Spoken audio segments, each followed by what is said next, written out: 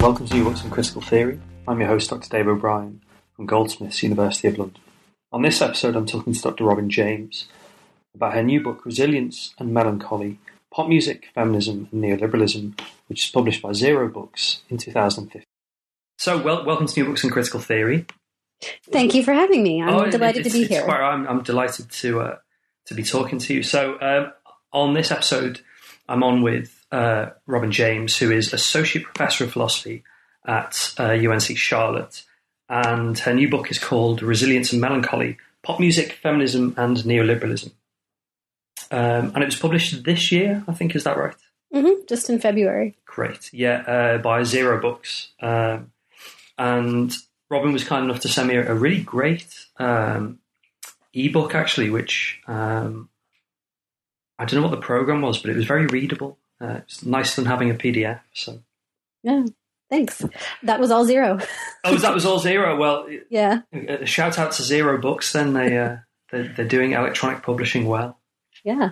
No, that's great. And it seems like people have really been into the ebook. So I'm really happy to have that option available for people.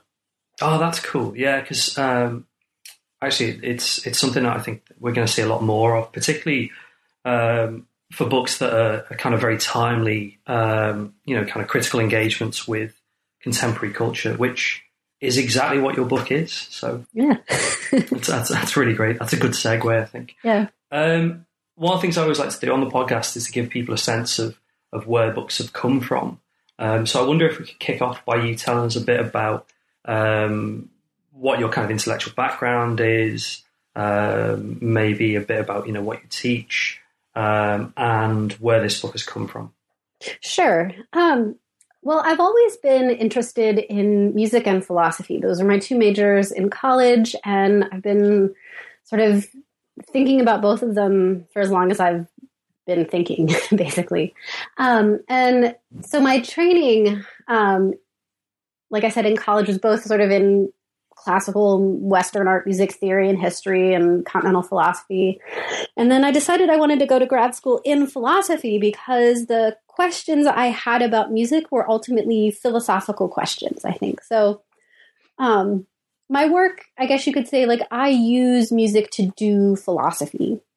So philosophy is always about something, right? Philosophers have to look at something to analyze, right? We're not just sort of pulling ideas out of thin air, right? We have to have something to think through them with. And so I use pop music in particular to think through political concepts mostly, or questions related to gender, race, social inequality, but also sort of broader questions about value, right? Like, why do people find this particular kind of music meaningful in this particular way? So they're both, like I said, it's political questions in general about sort of broader social issues and structures, but also sometimes value questions or philosophical questions specific to music, like, why do people think this is good or bad or whatnot? So that's sort of big picture broadly kind of what my work's about. I teach, I'm in a philosophy department, so I teach a lot of philosophy classes, but I also work pretty closely with the gender studies program at my school. So most of my teaching is between philosophy and gender studies. So like I'm teaching a class right now on gender, media, and aesthetics. And so we're looking at, some stuff in philosophical aesthetics, feminist art history, musicology, but also, sort of popular music criticism, and work on gender and race and social media, some film theory, right? So sort of all over the buffet of media studies as it relates to gender is this class. Yeah. That's a good description.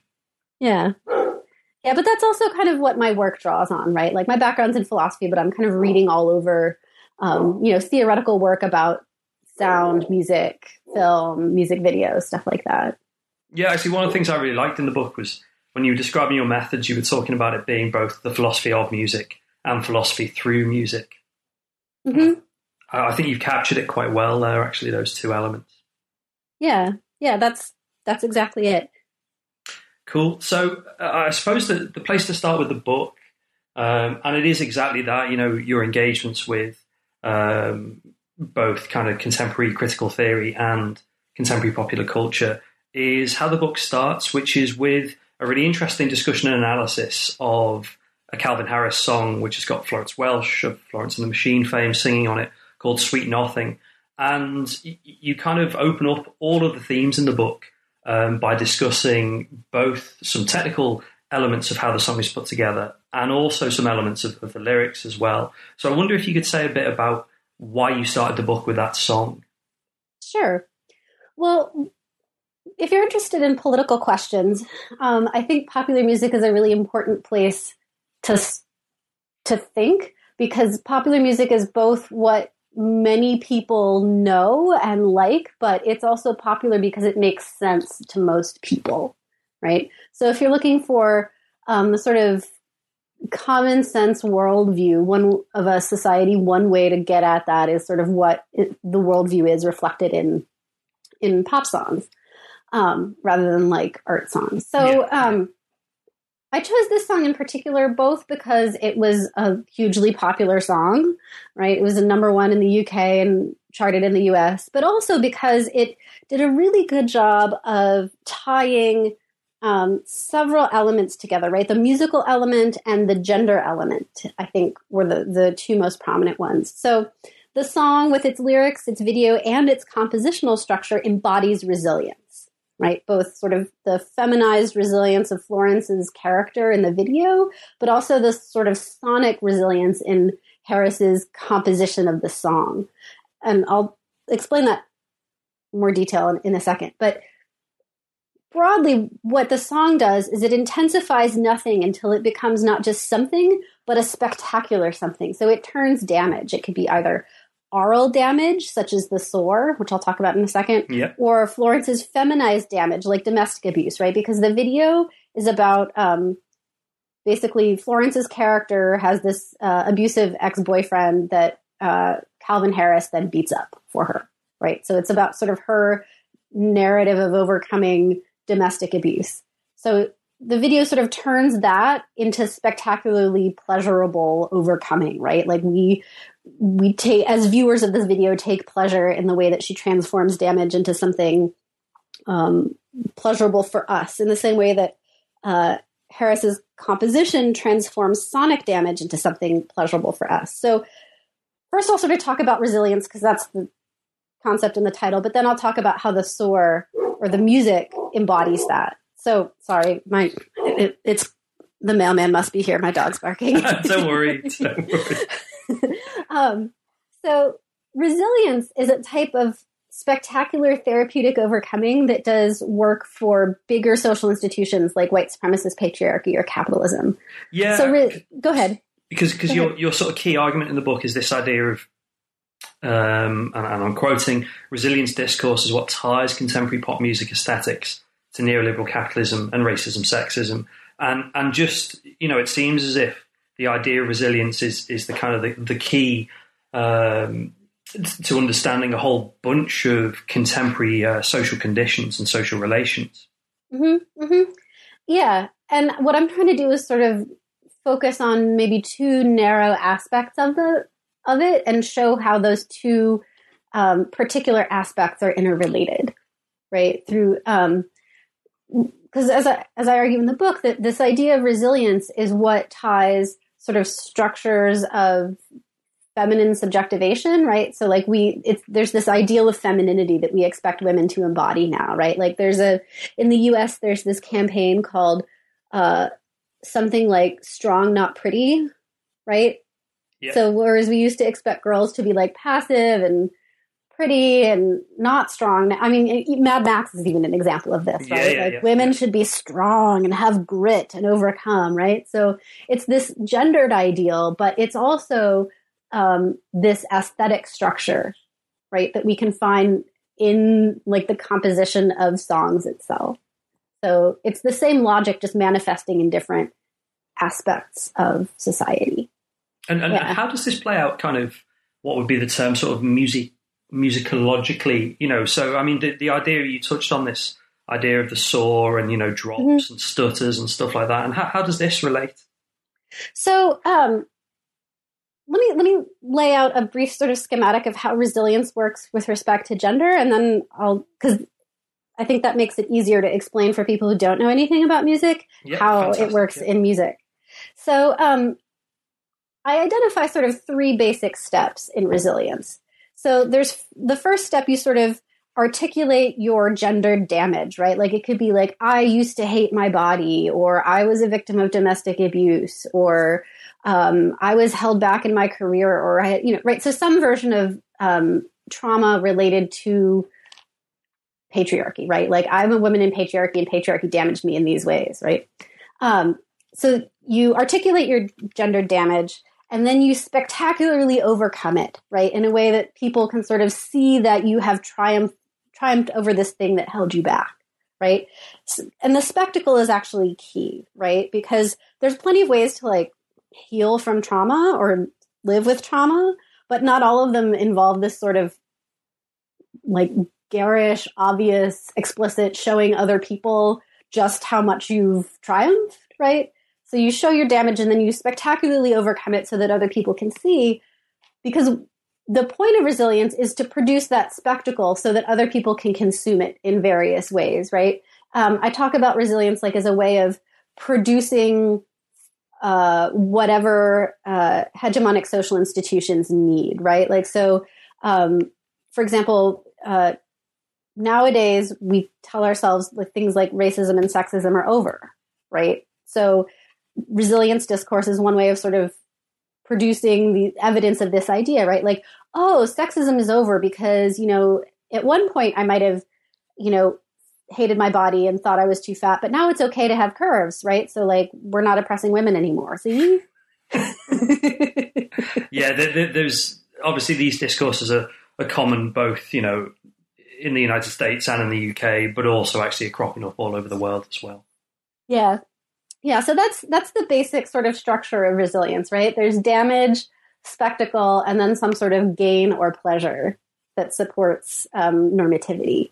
And so in music, this plays out in what I call the soar. And I get that term from Dan Barrow's essay in The Quietus, but I actually have a more narrow definition of it than Barrow does, because I'm looking specifically at what I call EDM pop. So it's sort of 2010 to 2013 was, I guess you could say, the sort of peak of this era where top 40 pop was explicitly drawing on sort of the mainstream Vegas-y EDM, right? Calvin Harris, David Guetta, that sort of stuff. So a soar is a way of climaxing a song, not through harmonic dissonance, but through rhythmic and timbral intensification, right? So often in terms of timbre, there's like a swoosh up, right? Like a, right? Yeah. Sort of like a wind sound so that it feels like soaring. But usually the rhythm does most of the work in a soar. So there's rhythmic events like a drum beat or a hand clap, and they don't get faster because the meter doesn't change, but the number of events in a beat increases exponentially, right? So you have like 2, then 4, then 8, then 16, right? It's almost like Zeno's paradox, right? You keep putting more and more in, right? So there's more and more and more until either you have this implication that you've passed the point that you can tell individual rhythmic events apart, right? So how like you see a film as one continuous image because at 24 frames per second, we can't distinguish among separate visual events? Yep. It's like a sonic parallel to that, right? So we keep getting more and more and more and more and more rhythmic events. So it seems like either like sometimes there's like a siren or a scream, right? Like a continuous tone, or sometimes it's almost like you've just like totally overblown your ears. So there's no sound at all, right? But there's this implication of sort of sonic damage, right? Transgressing the limit of aural perception, right? So you soar up to that transgression and then there's a big hit on the downbeat of the next measure, right? And so that's kind of like the resolution. So that's how these EDM pop songs create this effect of climax or soaring, right? So they generate damage, right? In a really spectacular and loud and transgressive way.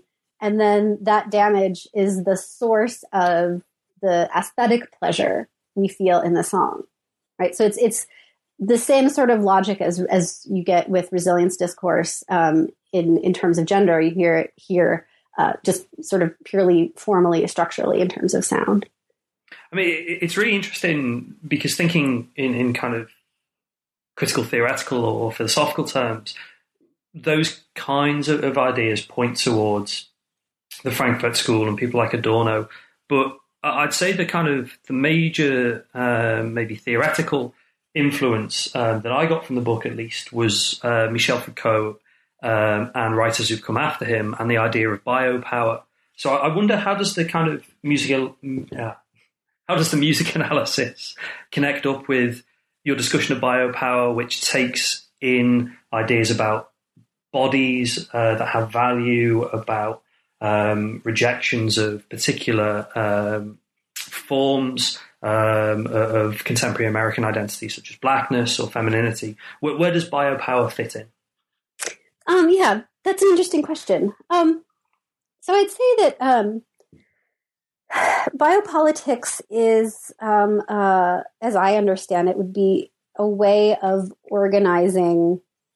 It's a way of organizing society, and that's also how I view things like gender and race and class. So you could say what I'm talking about is biopolitical white supremacist patriarchy. So, and I guess the way I would describe that is, following from Foucault, the idea that let me rephrase that. So biopolitics basically says we value life and we want everyone to, sort of live the healthiest, most optimal life at the same time that we want society itself to be healthy. But in order to do that, and this is Foucault's point, and this is other people who write after him, they make this point too, some people don't count as people, right? Some people have to die so that others can live, right? And so that's, for Foucault, race is that line that cuts who gets to live and who must die so that others can live. And so that's the basic sort of framework of biopolitics I'm working on. But how it connects up to music, I would say, is that especially in pop music from the 20th century onward, right? Like our structures and aesthetics of pop music are deeply racialized and gendered, right? So the same sorts of logics and economies that organize gender and race more broadly in our society, you find these deeply in music themselves, right? So one of the things I talk about in the book is how the sore is feminized, right? So the sore sort of performs the resilience we seek to embody, right? Especially women seek to embody. And this is probably why you find it in pop music a lot, right? Because this is music that's generally understood to be for women audiences. Yeah, it has a target demographic. Yeah. So why do people like the sore? Well, because it embodies the same logic that we're supposed to, that we get rewarded socially for performing, right? So it's the affective power of the music is because it makes sense to us, because it's literally doing the same thing that we're supposed to do and we're rewarded for doing. So when maybe, I don't know that I'd go so far as to say it's Pavlovian, but we usually get rewarded for doing this thing. So when the media we consume does this thing, we're like, oh yeah, that's good. Yeah, right? mirroring the kind of, I suppose, appropriate and desired and kind of productive embodied forms that you think in the book, at least, are kind of key to neoliberal capitalism. Yeah, exactly.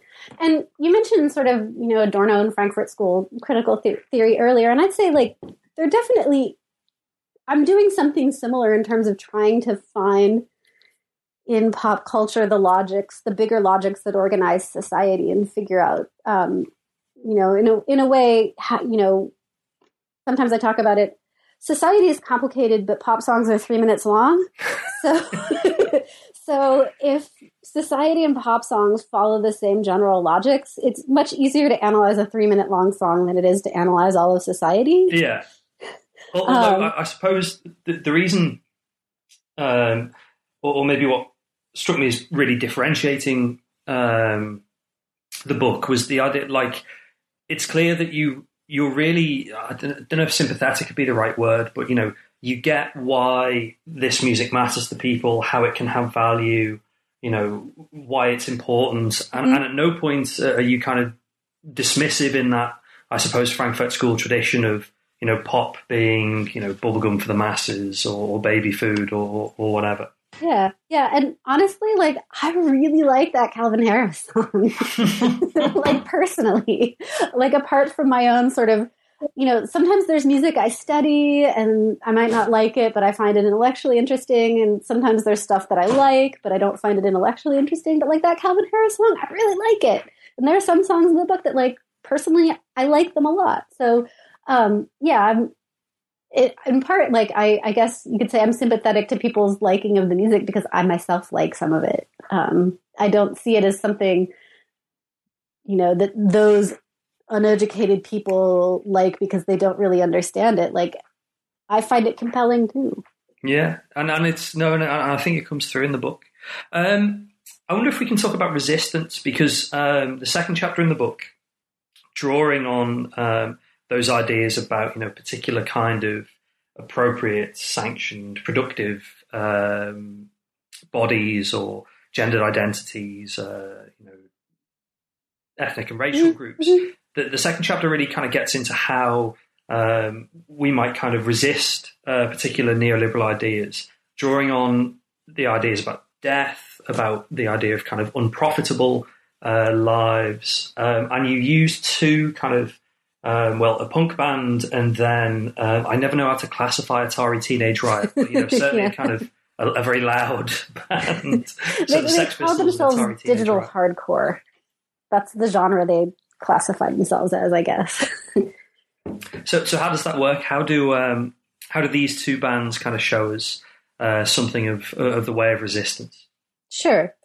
I guess first I'd start by saying I think resistance isn't, and this is me being a philosopher trying to be precise about terms. Yeah. I don't know that resistance is exactly the right word, for a couple of reasons. I think it's kind of modernist itself. And also, resistance is precisely the fuel for something like resilience or creative destruction. Yeah. So I'd rather think of something like alternative ways of living, right? Because if biopower is about normalizing a certain kind of life, right, then I want to think about alternative modes or concepts of life that might, to hegemonic social institutions, look unviable, right? That's why I use this concept of death, right? Like, it might be an unviable way of living if the point of life is to support white supremacist patriarchy, right? So, or living in this way, if we all lived in this way, then white supremacist patriarchy would die, right? So it's kind of like alternative models or ways of living, and that's I guess the way I'm framing it. So the way I got to the Sex Pistols and Atari Teenage Riot is there's been, well, I guess, so Lee Edelman wrote this book, No Future, in 2004. So I guess it's about 10 years ago now. And it was really controversial, especially in queer theory, but to some extent in feminist theory. And there's been lots and lots of debates about it. And in one of the debates, especially with Jack Halberstam, Halberstam picked up on the fact that No Future, right, is the refrain to the Sex Pistols' God Save the Queen, right? Yeah. So Halberstam, sort of looks closely at the lyrics, and Edelman and Halberstam have this back and forth at the MLA, the Modern Language Association, and that gets published. And so I'm like, okay, so we're talking about this idea of death or negativity, which is what Edelman's book is about, right? He's thinking about queer death or negativity as ways of not living, or, living alternatively, or living not in bad faith is probably how I describe it. And Halberstam's looking at this song, but no one actually listened to the music in that song. Right? So I'm like, well, let's listen to the music. And one thing I noticed is that the guitar riff, the main guitar riff in God Save the Queen, it's not sampled, but it's reperformed in Atari Teenage Riot's Delete Yourself, You Have No Chance to Win. And that came out in 1995. So I just kind of asked, all right, so what if we follow the music here and think about the difference between like death or negativity and deletion, right? How is the Sex Pistols' use of negativity or anarchy or whatever sonically, how is that different from what Atari Teenage Riot does sonically with that same kind of musical material? And how might the differing contexts tell us about the different modes of queerness or queer alternative ways of living between the 70s and the 90s, right? Because what I argue is that what Atari Teenage Riot are actually talking about is something like biopolitics, right? So it's in which it's, and Foucault talks about this, right? So like it's not a juridical model where power says you are permitted or not permitted to do this. And in that sort of model, negativity would be a form of resistance, right? So what I'm arguing is that, so the Sex Pistols and implicitly Edelman are sort of working on this older modernist model, but Atari Teenage Riot are actually sort of thinking more neoliberally, more biopolitically, with their use of anarchy or what they call riot sounds. But ultimately what I show is that, so like the big picture lesson here is that just as, you know, in the 90s, the aesthetic strategies of the 70s didn't work anymore. In 2015, the aesthetic strategies of the 1990s don't work anymore because they've been co-opted. Because the very same sounds that Atari Teenage Riot were using in 1995 as sort of, you know, alternative, riotous, fucking up hegemony, blah, blah, blah. Those same sounds are the bread and butter of top 40 pop right now. So Atari Teenage Riot's model was, what would I say, oppositional then, but not now. We need a new alternative. So, I mean, we'll come back to that when we conclude. I think what's really interesting is the way that question of a new alternative crops up kind of again later on in the book. But in order to get there, it's not a detour, but you know, you kind of follow on into much more kind of mainstream contemporary pop with an analysis of the kind of the sense of overcoming that permeates Beyonce's music. And you relate this directly to how contemporary neoliberal society frames particular kinds of blackness as being valueless or you know, unproductive or being, you know, those sections of society that have no biopolitical power. And I wonder if you could sort of talk me through chapter 3 and that engagement with Beyonce. Sure. I'd say chapter 3 is kind of the heart of the book. Actually, that's where everything kind of comes together. And in chapter 3, I sort of show how resilience is both a gendering and a racializing process. And through readings primarily of Beyonce's Videophone and Lady Gaga's Telephone, I show how resilience is anti-Black in two ways, or how the sort of the overcoming of some relies on the sort of construction of a population of people as incapable of overcoming or incapable of resilience. So I think it's anti-Black in two specific ways. So I'll just sort of start with the main one that I talk about, which is sort of driven by these two videos. So if you watch Videophone and Telephone, you'll notice that in both videos, the women characters kill Black men. And that's like the central narrative of the video, right? So in Telephone, which is probably more well known, right, they Gaga and Beyonce team up to kill Beyonce's misogynist ex-boyfriend, right? And a diner full of people. But that, right, there's this idea of, you know, sort of cross-racial feminist alliance by killing a Black man who seems to be responsible for all of the sexism in the world, right?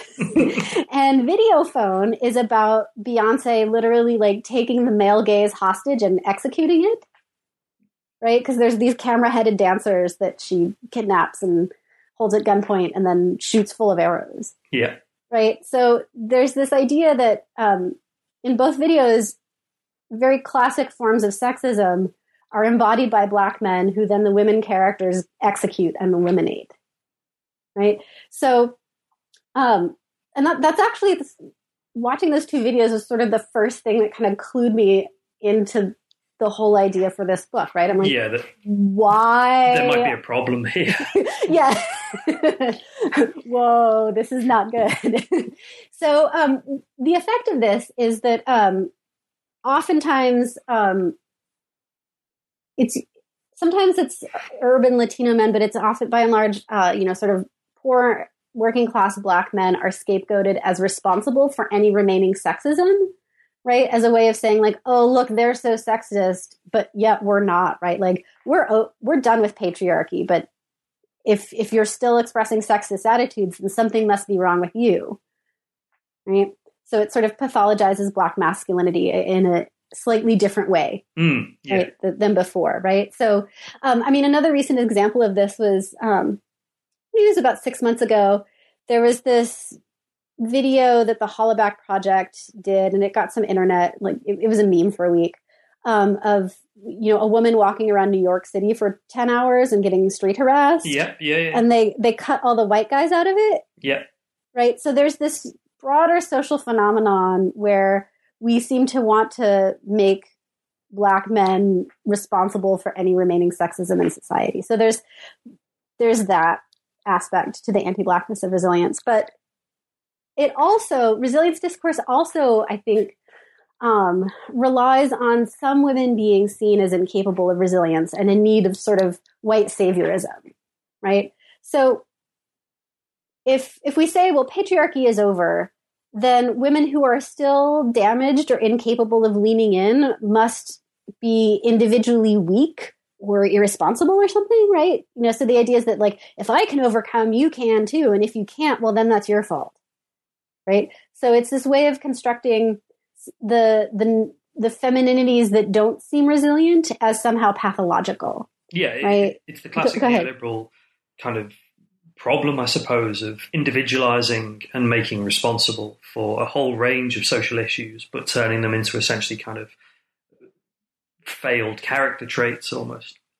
Yeah, and I think the sort of white saviorist attitude towards especially Black girls in Africa is an example of this. Or, we must save the women in Afghanistan, right? That sort of older Laura Bush thing, right? Right. So there are some women who must remain unresilient and in need of saving, right? So I think those are the two examples of what I was talking about how women's resilience is also this racist project, right? Sort of cutting the color line slightly differently, right? Because Beyonce is Black and she demonstrates resilience, right? So it's not that Black people to court can't be seen as resilient, but because of the way society is organized, the populations that will generally appear to be non-resilient tend to be Black, if that makes sense. Now, right? Go ahead. Sorry, you were going to... No, I was going to say, so this is the trick, right? Like we can, in the same way that society can say like, well, some women get to lean in, so we must not be sexist anymore. The parallel move is, well, we have a Black president, so we must not be racist anymore. Yeah. I mean, you see this in kind of contemporary media and cultural studies engagements with Oprah and, that kind of phenomenon of, again, this sense of, on the one hand, I suppose something to aspire to, but also on the other hand, a highly kind of individualizing and responsibilizing operation of power. I'm interested in how you kind of nuance the those two moments of analysis in chapter 3. In chapter 4's comparison between resilience and melancholia, both through a discussion of goth aesthetics, which I found absolutely fascinating, but also in the comparison between Rihanna and Lady Gaga. So again, I'm interested in sort of how the argument carries over and how it might relate back to discussions of kind of alternative ways of life, of death, and if not resistance, but alternatives. Yeah. So chapter 4 was sort of inspired by the critical response to Rihanna's Unapologetic album, right? This is the album with Diamonds and Stay, and I focus and Pour It Up, and I focus mainly on Pour It Up and Diamonds. But what was really striking about this album is that the songs are decidedly not about Chris Brown, and they're not about domestic violence, but all of the blue chip music critics, like in the LA Times, the New York Times, Pitchfork, they were all like, this is a dangerous album because Rihanna does not disavow Chris Brown, right? Does not triumphantly overcome her abuser and renounce him. Yeah, she's not resilient. Yeah, exactly. They expected resilience, and that's not what Rihanna gave them. So I sort of look at the critical response to the album and say, like, well, what did people expect of her, and how did she fail to meet that expectation? And what was interesting is people would say things like, well, at least she could have written a banger, right? No, and they conclude their reviews that way, right? Like, this might be politically dangerous and anti-feminist, but we could have excused that if her songs were, like, uplifting, right? So there was something about the music that was driving these critics' responses as well. And so that had me really fascinated. Like why are people, like, I sort of know what people expected out of the album, which was resilience, right? But what's she doing that people are understanding as not resilient? And especially at the level of the music. And so at the level of the music, she basically sort of evokes or calls on the idea of a soar, but then just doesn't do it, right? She'll like say, this could be a soar, but it's not going to climax. That's basically the structure of Diamonds, right? Like, there are these fake out soars, right? So she's not performing the sort of musical overcoming in the same way that she's not performing the gendered and racialized ideological overcoming. So that's the structure that I name melancholy, right? So melancholy would be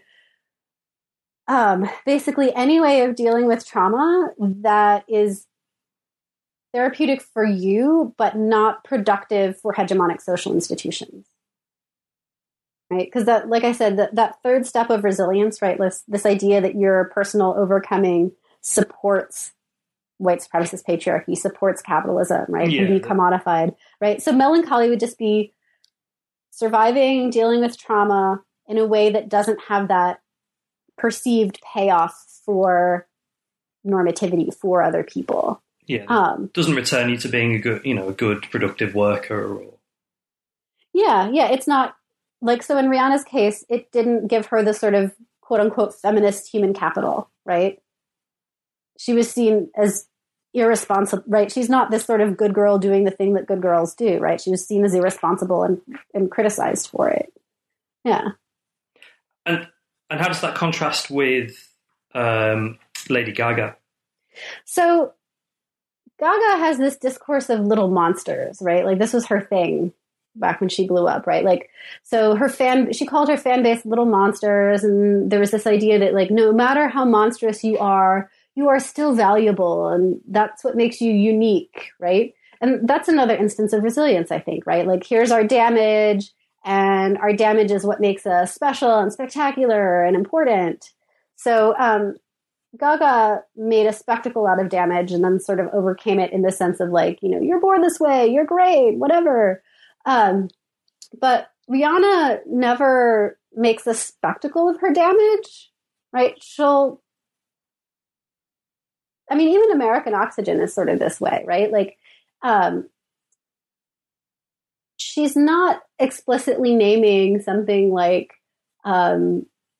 anti-immigrant sentiment, but that's what the song is about, right? But interestingly, like, the producers talk about Springsteen's Born in the USA as an inspiration for the song. And in the same way that Born in the USA got sort of misread as this super patriotic thing, American Oxygen can and does get misread as this super patriotic thing. even though it's not. And like a lot of the sort of melancholic songs on Unapologetic, American Oxygen doesn't go anywhere, right? Like there's no climaxes. It just sort of sits, right? Almost like Rihanna. So at the end of the Diamonds video, Rihanna just kind of floats in the water, right? There's no cresting waves. It's just like this almost deadness, right? Like there's no productivity to it. Yeah. But Gaga totally does the sort of spectacular overcoming thing. Although I don't know what she's up to now. She sort of, I don't know, went to jazz or something. Well, in the kind of, the great, I suppose, almost, Foucauldian and critical theoretical tradition, that the question is always, at which point will melancholia be co-opted and made productive, and what will be the kind of the next step beyond this, just as you kind of contrast the Sex Pistols with Atari Teenage Riot.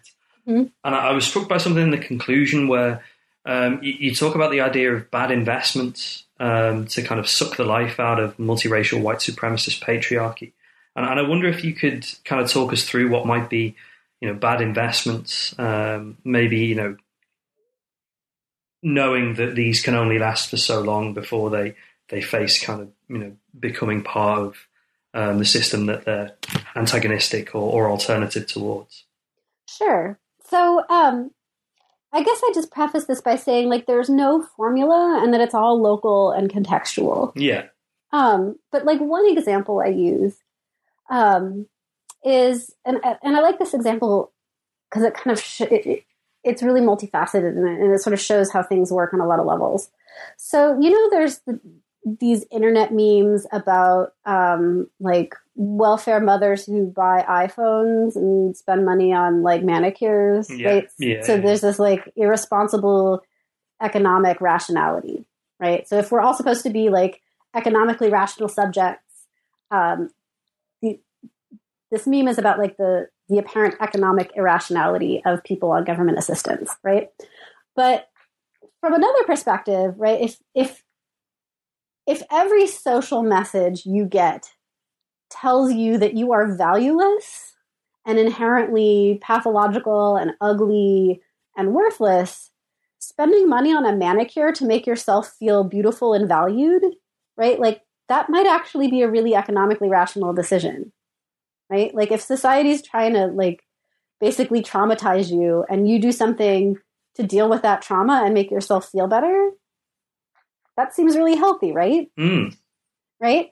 So, whereas white patriarchy might say Black women on welfare getting their nails done are pathologically irrational, from another perspective, that seems like a totally economically rational decision, right? Like if I need to spend $30 on a manicure so that I can just survive and get through till next week, that's what I'll do, right?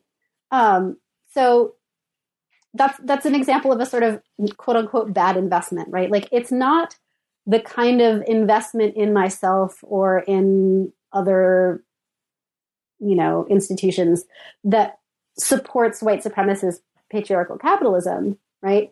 But it's an investment in myself that actually helps me survive, right?